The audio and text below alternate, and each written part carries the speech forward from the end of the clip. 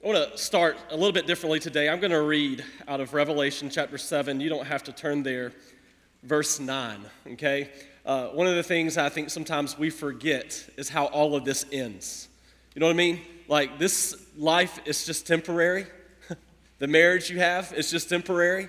There's going to be a day that's much better than anything that you and I experience here on this earth. And I want to remind you this morning of really how all of this ends. It says this in Revelation chapter 7, verse 9. It says, "After this, I looked, and behold, a great multitude that no one could number, from every nation, from all tribes and people and languages, standing before the throne and before the Lamb, clothed in white robes, with palm branches in their hands, and crying out with a loud voice, all nations, all tribes, all languages, speaking with one voice, and this is what they're saying: salvation belongs to our God who sits on the throne and to the Lamb."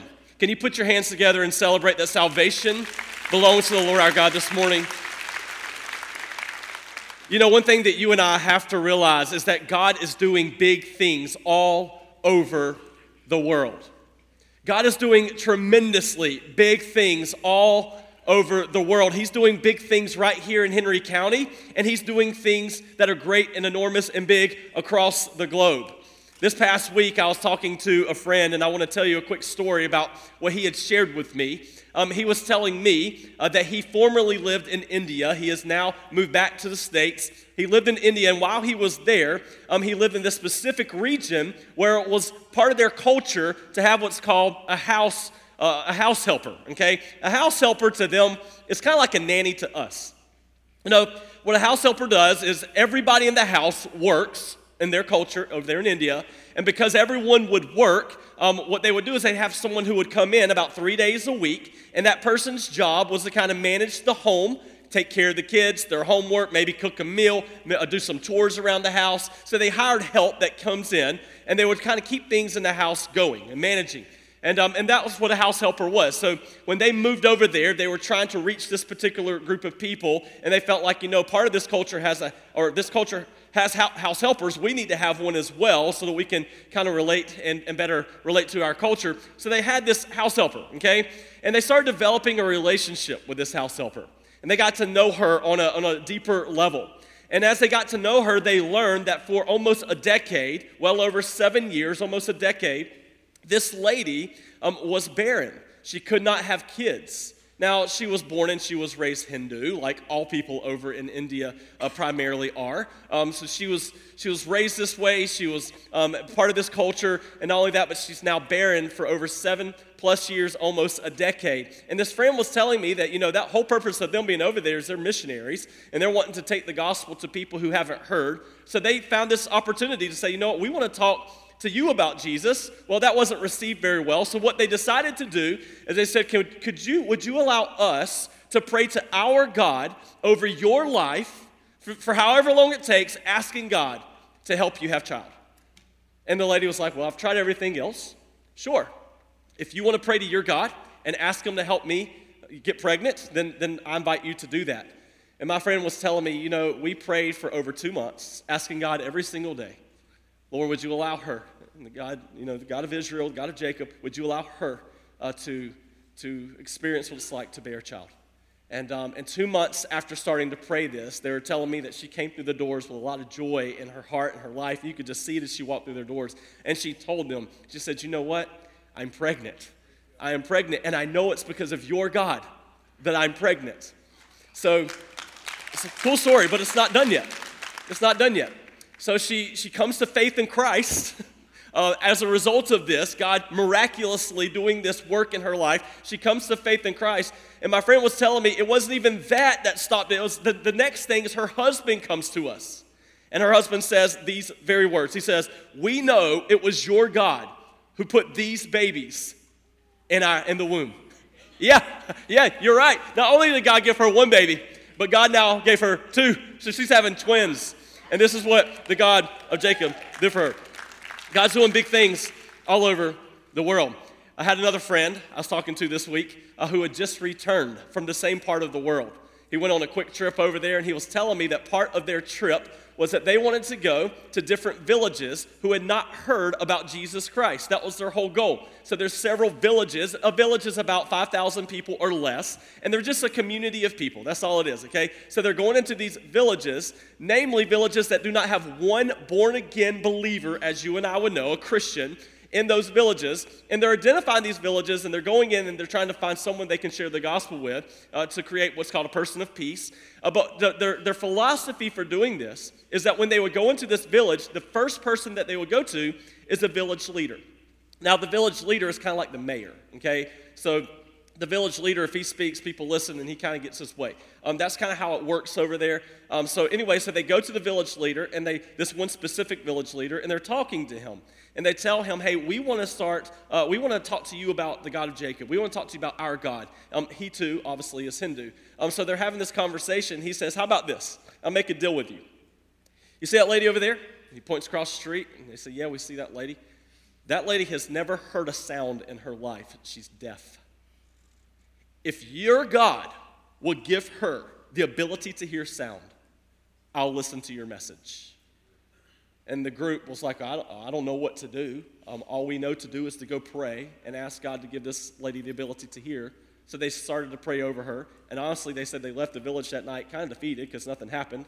They came back the next day, and the lady could hear.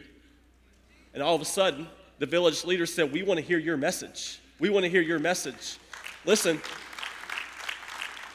my friend told me that not only did the village leader, but the entire village heard the message, and every single person accounted for in the village placed their faith and their trust in Jesus Christ as their Lord and Savior. God is doing big things all over the world. Today, we're going to be looking at the first miracle that's done by the early church in the book of Acts. This is a miracle of healing. We're going to be in this miracle in Acts chapter 3. So if you have your Bible, you can go ahead and turn to Acts chapter 3. We've been walking through the book of Acts, and we've been in this series that we've called You Are Sent. Okay, and the reason we've called it You Are Sent is because we defined the church early in the first sermon through this series, that the church was not just a building of brick and mortar that you and I come to on a Sunday morning for a gathering or for an experience or for an event. Like, that was not the intended purpose of the church. The church is more about being a people. It's a movement of God. A people who are on mission together. That's what the church is. Okay, so here we have this church. It's a mission, a people of God, a movement of God on mission together. Their objective is to go and tell the world of the redemptive work of Jesus Christ. And you might remember, Acts chapter 1 told us that you can't do the work apart from the Spirit of God. So he says, wait for the Holy Spirit to come upon you. We learned that at the end of Luke chapter 24. And then in Acts, the Spirit of God comes down, and the Spirit of God empowers them for this mission. So I told you, don't do the work of God apart from the Spirit of God moving first. And that's exactly what's happening here in the book of Acts. You're going to have to bear with me today. You can already tell my voice is like scratching. Okay, so here's where we are in the book of Acts. I realize our topic, though, today, since we're talking about miracles, is actually one that's probably going to be a little bit uncomfortable to some of you. When we talk about miracles, if I'm honest with you, it's like wet cement for me. My life is still being formed and shaped by what the Word of God says regarding miracles, especially the miracle of healing. So we're going to be talking about that today, but when you walk through the book of Acts, there's 28 chapters in this book. There are 40 miracles that occur in those 28 chapters. So it would be remiss of me to just deny the fact that miracles actually do occur in this book. So I have to at least pay attention to that and dig into the depths of what they actually are there to do. Okay, so this is what miracles, I believe, are to do, and I want to make sure I state this very clearly. It'll be on your screen for you this morning. Here it is. Miracles display the power of God for the purpose of verifying and advancing the message of God. Okay? Miracles, they display the power of God for the purpose of verifying and advancing the message of God. That is ultimately the gospel of Jesus Christ. What we're going to do this morning is I'm going to walk through Acts chapter 3. We're going to read it together. There's about 11 verses that we're going to read through. And then I'm going to make a couple of points about those 11 verses, and then I'm going to answer some common questions regarding miracles in today's age. Okay, that's where we're headed this morning. So we're going to read together in Acts chapter 3, verse 1. It says this. Now Peter and John were going up to the temple at the hour of prayer, the 9th hour. Okay, it's 3 p.m. A lot of people debate why they were going to the temple at 3 p.m. The reason I believe they're going to the temple at 3 p.m. is because it was at 3 p.m. when Jesus was on the cross, he hung his head and said, "It is finished." And I believe they go to the temple to pray, not just because of some sacrifice that they had made. They go now to the temple to pray, to remember the events of the cross of Jesus Christ. So here they are at the temple, 3 p.m., and it says, and a man lame from birth, that means he can't walk, okay, he's immobile, he does not have the ability to walk. He was being carried, and by the way, I specify that because I know that the first time some of you women, when you hear the word lame man, you're thinking, I have one of those, all right? That's not what he's talking about here. He just can't walk. So he's being carried, whom they laid daily, okay, this is a daily endeavor that they're walking through. He laid daily at the gate of the temple that is called the Beautiful Gate to ask alms for those who are entering the temple. So this guy, he can't move. He hasn't been able to move since the day that he was born. What he does, he gets up in the morning, he has a group of friends, they come in, they carry him all the way to the temple gate, the gate called Beautiful, and he sits there, and all he does all day long is he asks for money. Okay, he's a beggar. He's asking people to give him alms. And it says in verse 3, seeing Peter and John about to go into the temple, he asked to receive alms. And he's doing what he's supposed to do. This is what he did every day. He's asking for money from Peter and John. And Peter directed his gaze at him, as did John, and this is what I love. He said, "Look at us." So Peter says, okay, this guy, he's asking me for money, but he won't even make eye contact with me. So Peter stops in his tracks and he says, "Look at me. Look at us. We have a message we want to say to you," and pay attention to this message. And he fixed his attention on them, expecting to receive something from them. You know what I love about this? Is here you got this guy who doesn't know Jesus, who is expecting this guy. I was expecting my wife to bring me a throat lobster, and great things happen to people who expect things to happen. And then, not only that, but she brings me one that I can't even get the paper off because it's from like 1988. But I have one in my pocket. And see, this is how you know if a throat lozenge is fresh. See how it just peels right off the paper? Anyway, that smelled like mother-in-law. It didn't come from you, it came from her. I knew it.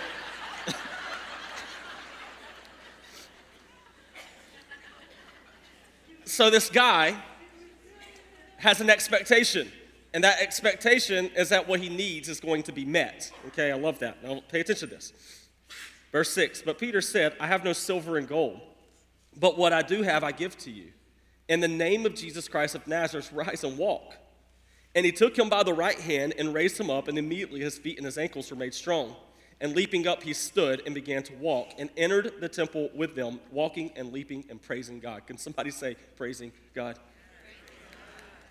And all the people saw him walking in. Oh, man, y'all did terrible on that. We got to do that again. And all the people saw him walking in. Yeah. And recognized him as the one who sat at the beautiful gate of the temple asking for alms. And they were filled with wonder and amazement at what had happened to him. While he clung to Peter and John, all the people, utterly astounded, ran together to them in the portico called Solomon's. So this is the miracle that occurs that day. This lame man from birth receives the ability to walk because of Peter and John saying these very words. "I have no silver and gold, but what I do have I give to you. In the name of Jesus Christ of Nazareth, rise up and walk." There's two simple things I want to say about this specific miracle. Actually, there's three. We're not going to have the time to get into the third, so I'm going to give you two of them today, and then I want to answer some questions in regards to this text, okay? First one I want you to notice about this text is this. God can move in a big way in routine situations. God can move in a big way in very routine situations. When you walk through this text, I heard it as some of you gasped or some of you understood what I was reading. I heard it. You recognize that this story is beautiful, and it is beautiful. It is a miracle. It is a miraculous story. Here this guy is. He's lame from birth. Luke goes completely out of his way to make sure that we know that he's lame from birth. Why do you think he did that? He did that because he wants us to know that he had the inability to walk since the day that he was born, that this was a permanent reality in his life. It was a lifelong thing that he had to deal with. Why does Luke think that's important? He doesn't want you and I, because we do this, don't we, church? He doesn't want you and I to think, oh, well, this guy, he's now able to walk. He just had a twisted ankle. He was on the ski slopes and he fell down. That's what we do. We try to brush it off as something less than what it was. This guy was trying to do a back handspring, broke his leg, now it's healed, and all of a sudden, he's been waiting for endorphins to kick in so that he can, all that stuff. No, Luke says, no, this dude cannot walk since the day that he was born. He's lame from birth. And every day, he would go through the same routine. He'd go through the same motions. He would wake up, someone would carry him to the temple, and he would start to beg. He would beg so that he could get a little bit of money, so that he could buy a little bit of stuff, and then he could go to sleep for a little bit to wake up and do the whole thing over again the next day. Routine situation. But this is not Peter's first time seeing this guy. It's not John's first time seeing this guy. The script, the text tells us that they went to the temple daily, that this guy did this daily. So certainly this wasn't the first time that these people had seen each other. So what makes this moment different? What makes this moment different? By the way, if you read through the Gospels, you'll learn that even Jesus went to the temple. So certainly maybe even he saw this guy at some point. But what makes this different? Why all of a sudden are Peter and John interested in this guy and they weren't the day before? Because they have the Holy Spirit. The Spirit of God now is upon them. The Spirit of God now is dwelling within them. And all of a sudden they know that the things that Jesus was capable of doing, they too now can do themselves. This is the first time that they had seen this guy after the arrival of the Holy Spirit here on the earth. It's a regular day, routine situation. And what does God do with the Spirit? He moves in a really big way. In a really big way. Church, some of you need to hear this morning. God can move in a big way in your routine job. God can move in a big way in your routine situation. God can move in a big way in your routine marriage. God can move in a big way in your routine workouts or hobbies or family dinner. When you have a regular routine of going to the hair salon, the nail bar, the ball field, or even a hunting club, God can do big things at every single one of those locations. It's not too far beyond Him. Listen, God wants to use the routines of your life as an arena for a great move of God. He certainly did that in their life, and He wants to do it in your life as well. We have a Jesus board that we've alluded to several times right out here in the lobby. And those light bulbs on that board represent people who have placed their faith and their trust in Jesus and have walked through the waters of believers' baptism. And on that board, there are many different names that you and I have put on that board. People, men, women, boys, girls that we're praying for, that we know don't have a relationship with the Lord, and we're asking God to save them. In essence, we're asking God to do a miracle. We're asking God to work in their lives. We're asking God to awaken their hearts and their souls and to allow them to see that their greatest need is Him and Him alone. And many of those names that are on that board, men, women, boys, girls, they're people that you are on the same sport team with. Maybe they share a hobby with you. Maybe they live in your neighborhood. Maybe they work in the cubicle beside you. Maybe they're a clerk that checks you out every week at Starbucks or every day at Starbucks. The regular routines of your life that you go through, you've engaged these people, you've met these people, you've developed a relationship with these people, and God wants to use you to do the same thing that Peter and John did here. He wants you to say, hey, it's time to fix our gaze on one another and have a conversation about Jesus Christ of Nazareth. It's time for me to share Jesus with you because he is who you ultimately need. God can do a big thing, church family, in your regular, routine situations. Do you believe that? So my question to you this morning is, what regular routine are you walking through where God has placed people in your path that he is calling you to begin sharing the gospel of Jesus with? What routine do you need to give to God this morning? So the first thing I want you to see is that God can move in a big way in routine situations. The second thing I want you to see is our job is not to give people what they want.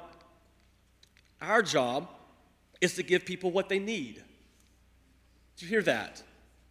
Our job is not to give people what they want. It's to give people what they need. And I'm not talking about what we do as moms and dads. Okay, all right, Johnny asked for a toy, and I said, no, I want to give you cucumbers over candy, right? I'm not talking about that. I'm going to give you what you need, not what you want. I'm not talking about that philosophy. I'm talking about genuinely something much deeper than that, where we give people what they really do need. You see, when you look at this text, what the lame man wanted was what? Yeah, he wanted silver. He wanted gold. He wanted alms. I mean, this is a guy who's been immobile since birth, lame since birth. And every day he was just asking for money. Why do you reckon he wanted silver? Why do you reckon he wanted gold? Because a lot like us, he thought the gold, the silver, would bring him a better life. More stuff, more happiness, more possession, more things I can do. And I love what Peter does in verse 4. He says, look at us. Make eye contact with me. And it says in verse 5, when the guy fixed his attention on them, expecting to receive something from them, Peter said, I have no silver and gold. At that point, you can almost hear the gasp in the guy, being like, oh, poo, right? Like, well, you have nothing to give me. But what I do have, I give to you. In the name of Jesus Christ of Nazareth, rise up and walk. Peter says, I'm not going to give you something that will perish. I'm not going to give you something that will waste away.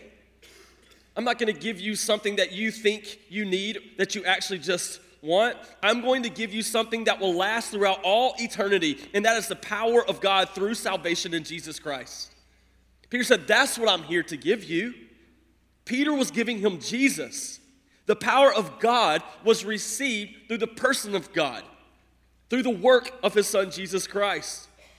So my question is very simple this morning. Who is it in your life that you pass by on a daily basis, and the Lord is saying to you, it is time. It's time for you to fix your attention on them and offer to them the power of God through salvation in Jesus Christ. See, Peter was interested in giving this guy, he wasn't interested in giving this guy an easier day. He could have done that very easily and just threw a coin in the bucket and carried on his way. No, Peter was interested in giving this guy eternal life because he knew that that's ultimately what this guy needed. And again, I bring you back to that Jesus board. Do you recognize that those people that you're praying for, they too have probably lots of wants, and God's going to work in their lives in ways that I can't even imagine or explain. And they might come to you and say, hey, one of my siblings or whatever the case may be has a sickness. And immediately you have to think, what, the greatest need that they have right now is Jesus, so they can grieve as one who's, who has hope.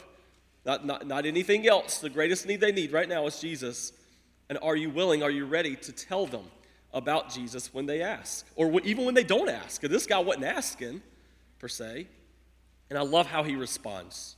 It says in verse 8, he entered the temple with them, walking and leaping and praising God. This man is giving praise where praise is due. And that's back to the Father. The third thing that we aren't going to address this morning is we can't miss God's work when we're comfortable. The Sadducees made a habit of this. And what I mean by that is they kind of made an alliance with the Roman government. And because of that alliance, they were comfortable in the lives that they live. And what happens when we get comfortable is that God kind of draws back on working. He wants to keep us not comfortable so that he can continue to work. And we'll talk about that later and later down the road in this series. What I want to do right now is I want to talk about a few things when we talk about miracles and healings, a few questions that we typically have So when we look at this text, we see a miracle actually transpire. Holy Spirit has come. Peter and John pay attention to this guy. They perform a miracle right there. They do it in the name of Jesus Christ of Nazareth. That's important. It's important because when Jesus did miracles in the Gospels, Matthew, Mark, Luke, and John, he just said, get up and walk, right? He just said, go do this, and they did it. These people are making sure that they're giving credit where credit's due. In the name of Jesus Christ, go and do this. They don't have the power, per se, in and of themselves. They only have the power because the power of God lives inside of them. That's the difference here, and they're making sure that they know that it's only through Jesus that these things can be done. So when we talk about miracles or healings, there are a few questions we typically run into, especially in our own heads. This is me personally. I want to address a few of those today. First one is this. Many of us wonder, does God still do miracles today? That is a common question, believe it or not. It is a common question, and it is deeply theologically debated. Does God still do miracles today? Now, as loaded as this question is, and as many different beliefs that come with this question, I want you to know this morning, I told you this is kind of like wet cement to me. What I'm about to tell you, I'm absolutely confident in, okay? And that is this. The answer to that question is a resounding yes. God still does miracles today. When you walk through Scripture, there is nothing definitive that would suggest that healings have ceased. Nothing. In fact, when you walk through Scripture, what you'll see is that the Bible gives more and more and more evidence to believe that miracles still do occur, especially even the miracle of healing. 1 Corinthians, God gave the gift of healing for the common good of the church. Now, their healings do typically happen across the pond more than they do here. I'll admit that. Because why? Miracles serve what purpose? To display the power of God. For what? For verifying and advancing the message of God. So a lot of times, the church is already doing that here. So God doesn't rely on the miracle to do it.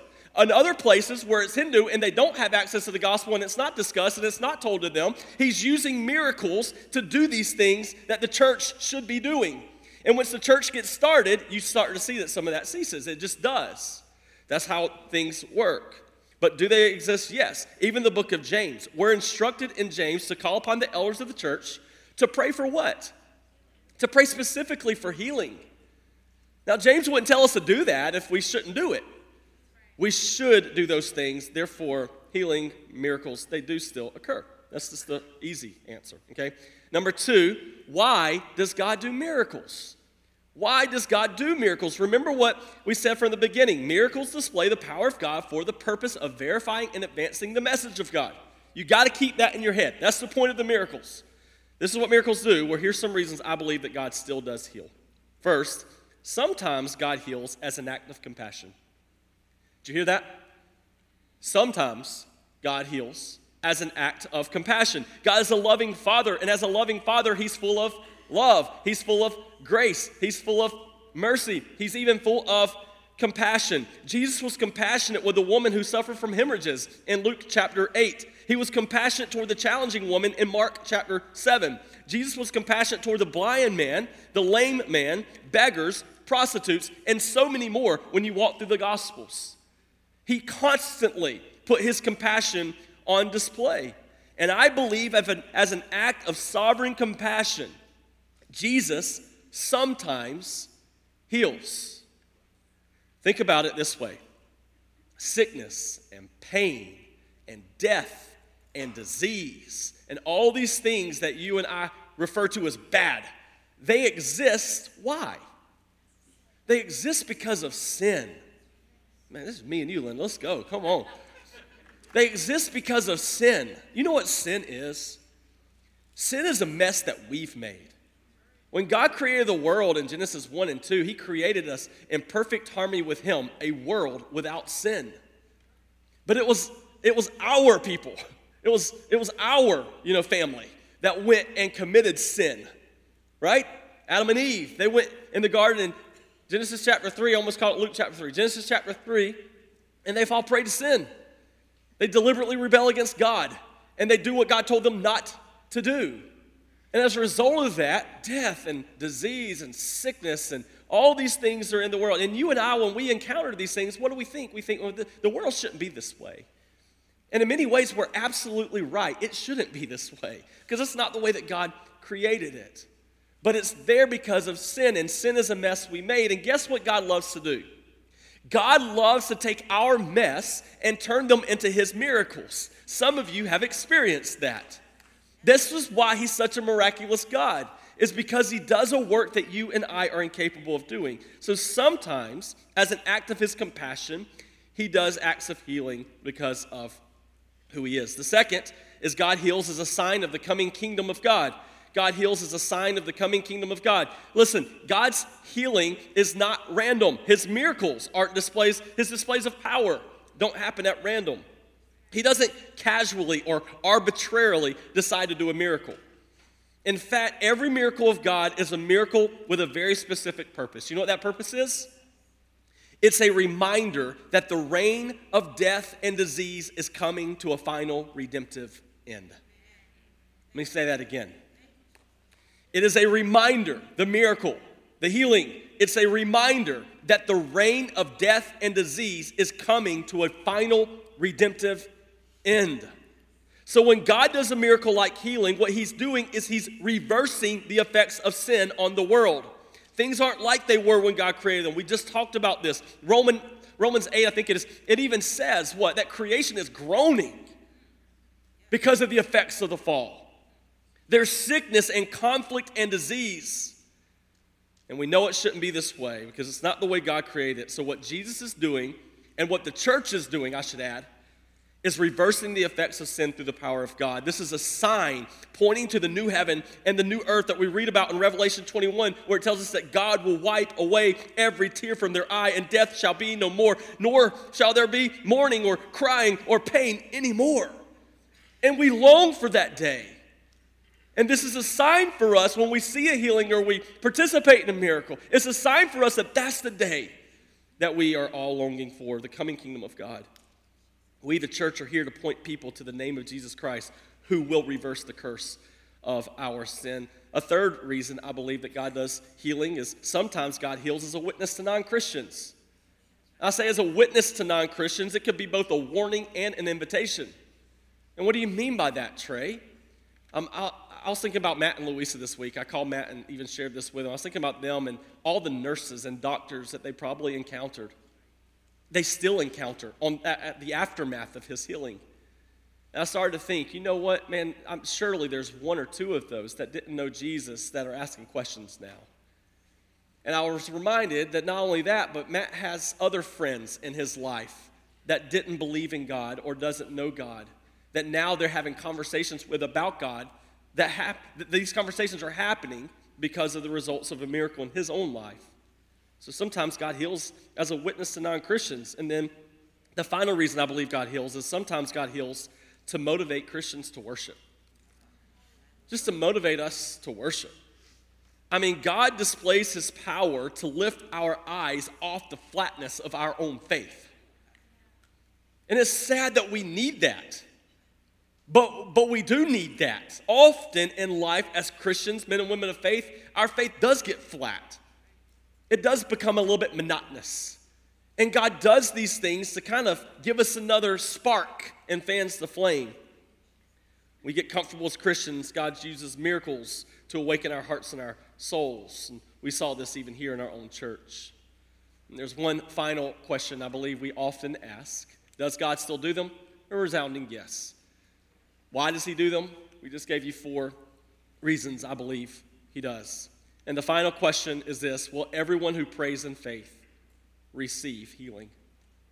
Will everyone who prays in faith receive healing? The answer to that question, I believe, is yes and no. Yes and no. Let me explain. Some will be healed immediately. Some will be healed immediately. There's times when God brings healing immediately as an overflow of his compassion upon people in need. He just does it. Immediately. Now, when I say immediately, I'm not talking about instantaneously. I told you at the very beginning, they prayed over this person to receive sound. Nothing happened instantly, but in the span of 24 hours, something did. The second thing with the village, it didn't happen instantly, but over the pregnancy, over the span of 2 or 3 months, it did. I think about my own relationship and my own life with my dad. We prayed for my dad for almost 7 years before the Lord intervened and miraculously saved him. So you have this time frame, but it is immediately because it's here while we're present, while we have time. So some will be healed immediately. Second, some will be healed eventually. There's time when God has a bigger purpose or plan than healing. And that doesn't make sense to us all the time. I understand that, especially if you've walked through a situation where someone wasn't healed and you cried out for it in faith. What I mean by this is, though, through our suffering and pain and sickness, we grow to know Jesus more. Or maybe our suffering is being used to bring someone else to him in faith. Listen, I want to say it this way. Sometimes God glorifies himself when sick people get well. And sometimes God glorifies himself when sick people die well. But in both situations, God is seeking glory for himself. And there's something we all must understand. There is coming a day when God will indeed restore all things. We started off this way. I wanted you to see how it would all end. When the end comes, the dead in Christ are going to rise. When the end comes, there will be no more sickness and no more death and no more disease and no more pain and no more mourning and no more tears. That's what we're told in Scripture. And this leads me really to my final thought. Yes, some will be healed immediately. And yes, some will be healed eventually. But all who know Jesus will be healed ultimately.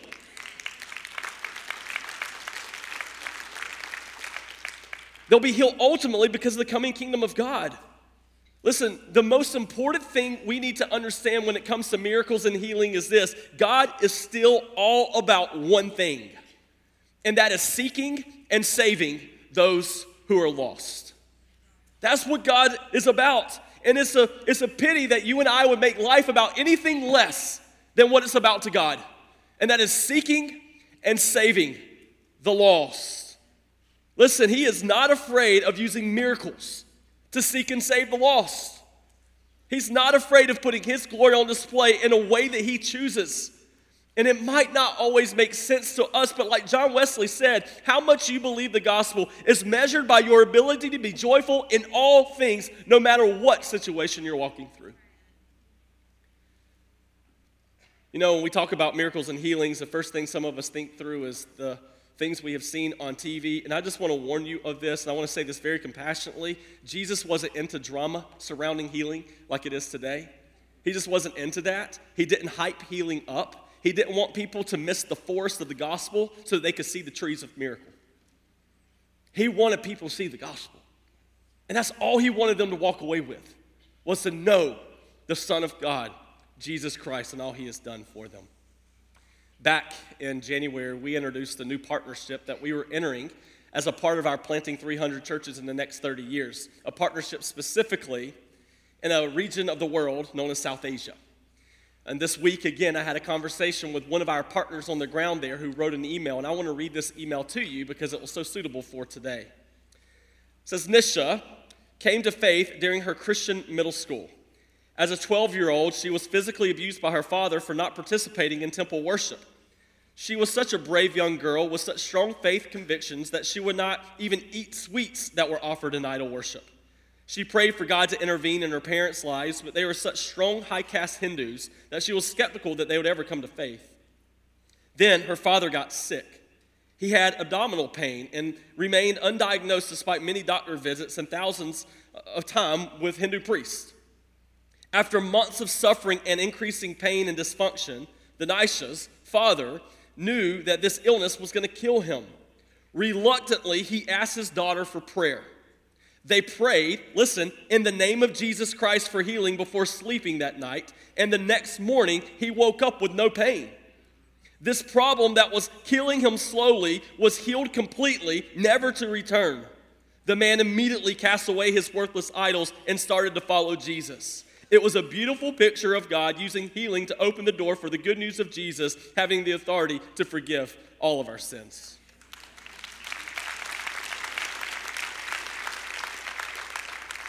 And what I love, church, is that you're a part of that. Your contributions and your generosity that you give so benevolently, they go to be a part of ministries like this all over the world where God is doing a work. And God is doing a big work all over the world. But listen, I also believe that God wants to do a big work right here among us. And the reason we have a prayer team every single week is because these people are here to intercede in your place. Sometimes you're carrying a weight, a burden that's too big for you to bear. And you need someone to pray for you and over you. And that's why we have a prayer team. So at the end of our service today, prayer team is going to be up here. We want you to take advantage of that. I mentioned my father a moment ago, how we prayed almost for 7 years for him to come to know Jesus. You know, a thing that I did, or my sister and I did in our walks with God that we feel like contributed maybe a small bit to his salvation. We didn't contribute anything to his salvation, but you know what I mean, through the prayers of the righteous, because I was very righteous. It's a joke, and bad timing. But here's what we did. It's all we knew to do. And that was pray. Every Sunday, we had an altar. Every Sunday morning, every Sunday night, every Wednesday night, we were at the altar and we were praying and asking God to do what we couldn't do. And we saw glimpses of hope, and we would continue to pray, and we prayed. And when I say we prayed like you would hear our prayers as we were praying them, because we wanted God to move.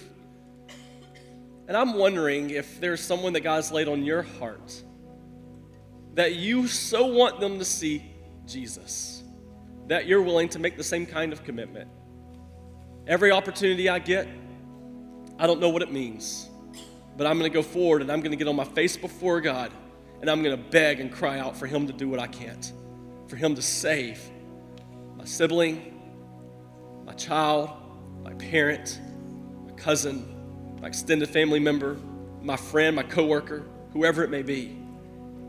But I do hope and I do pray that we'll be a church that prays fervently and expects extravagantly for God to not only hear our prayers, but to begin answering them so that he can get more and more glory from more and more worshipers being made.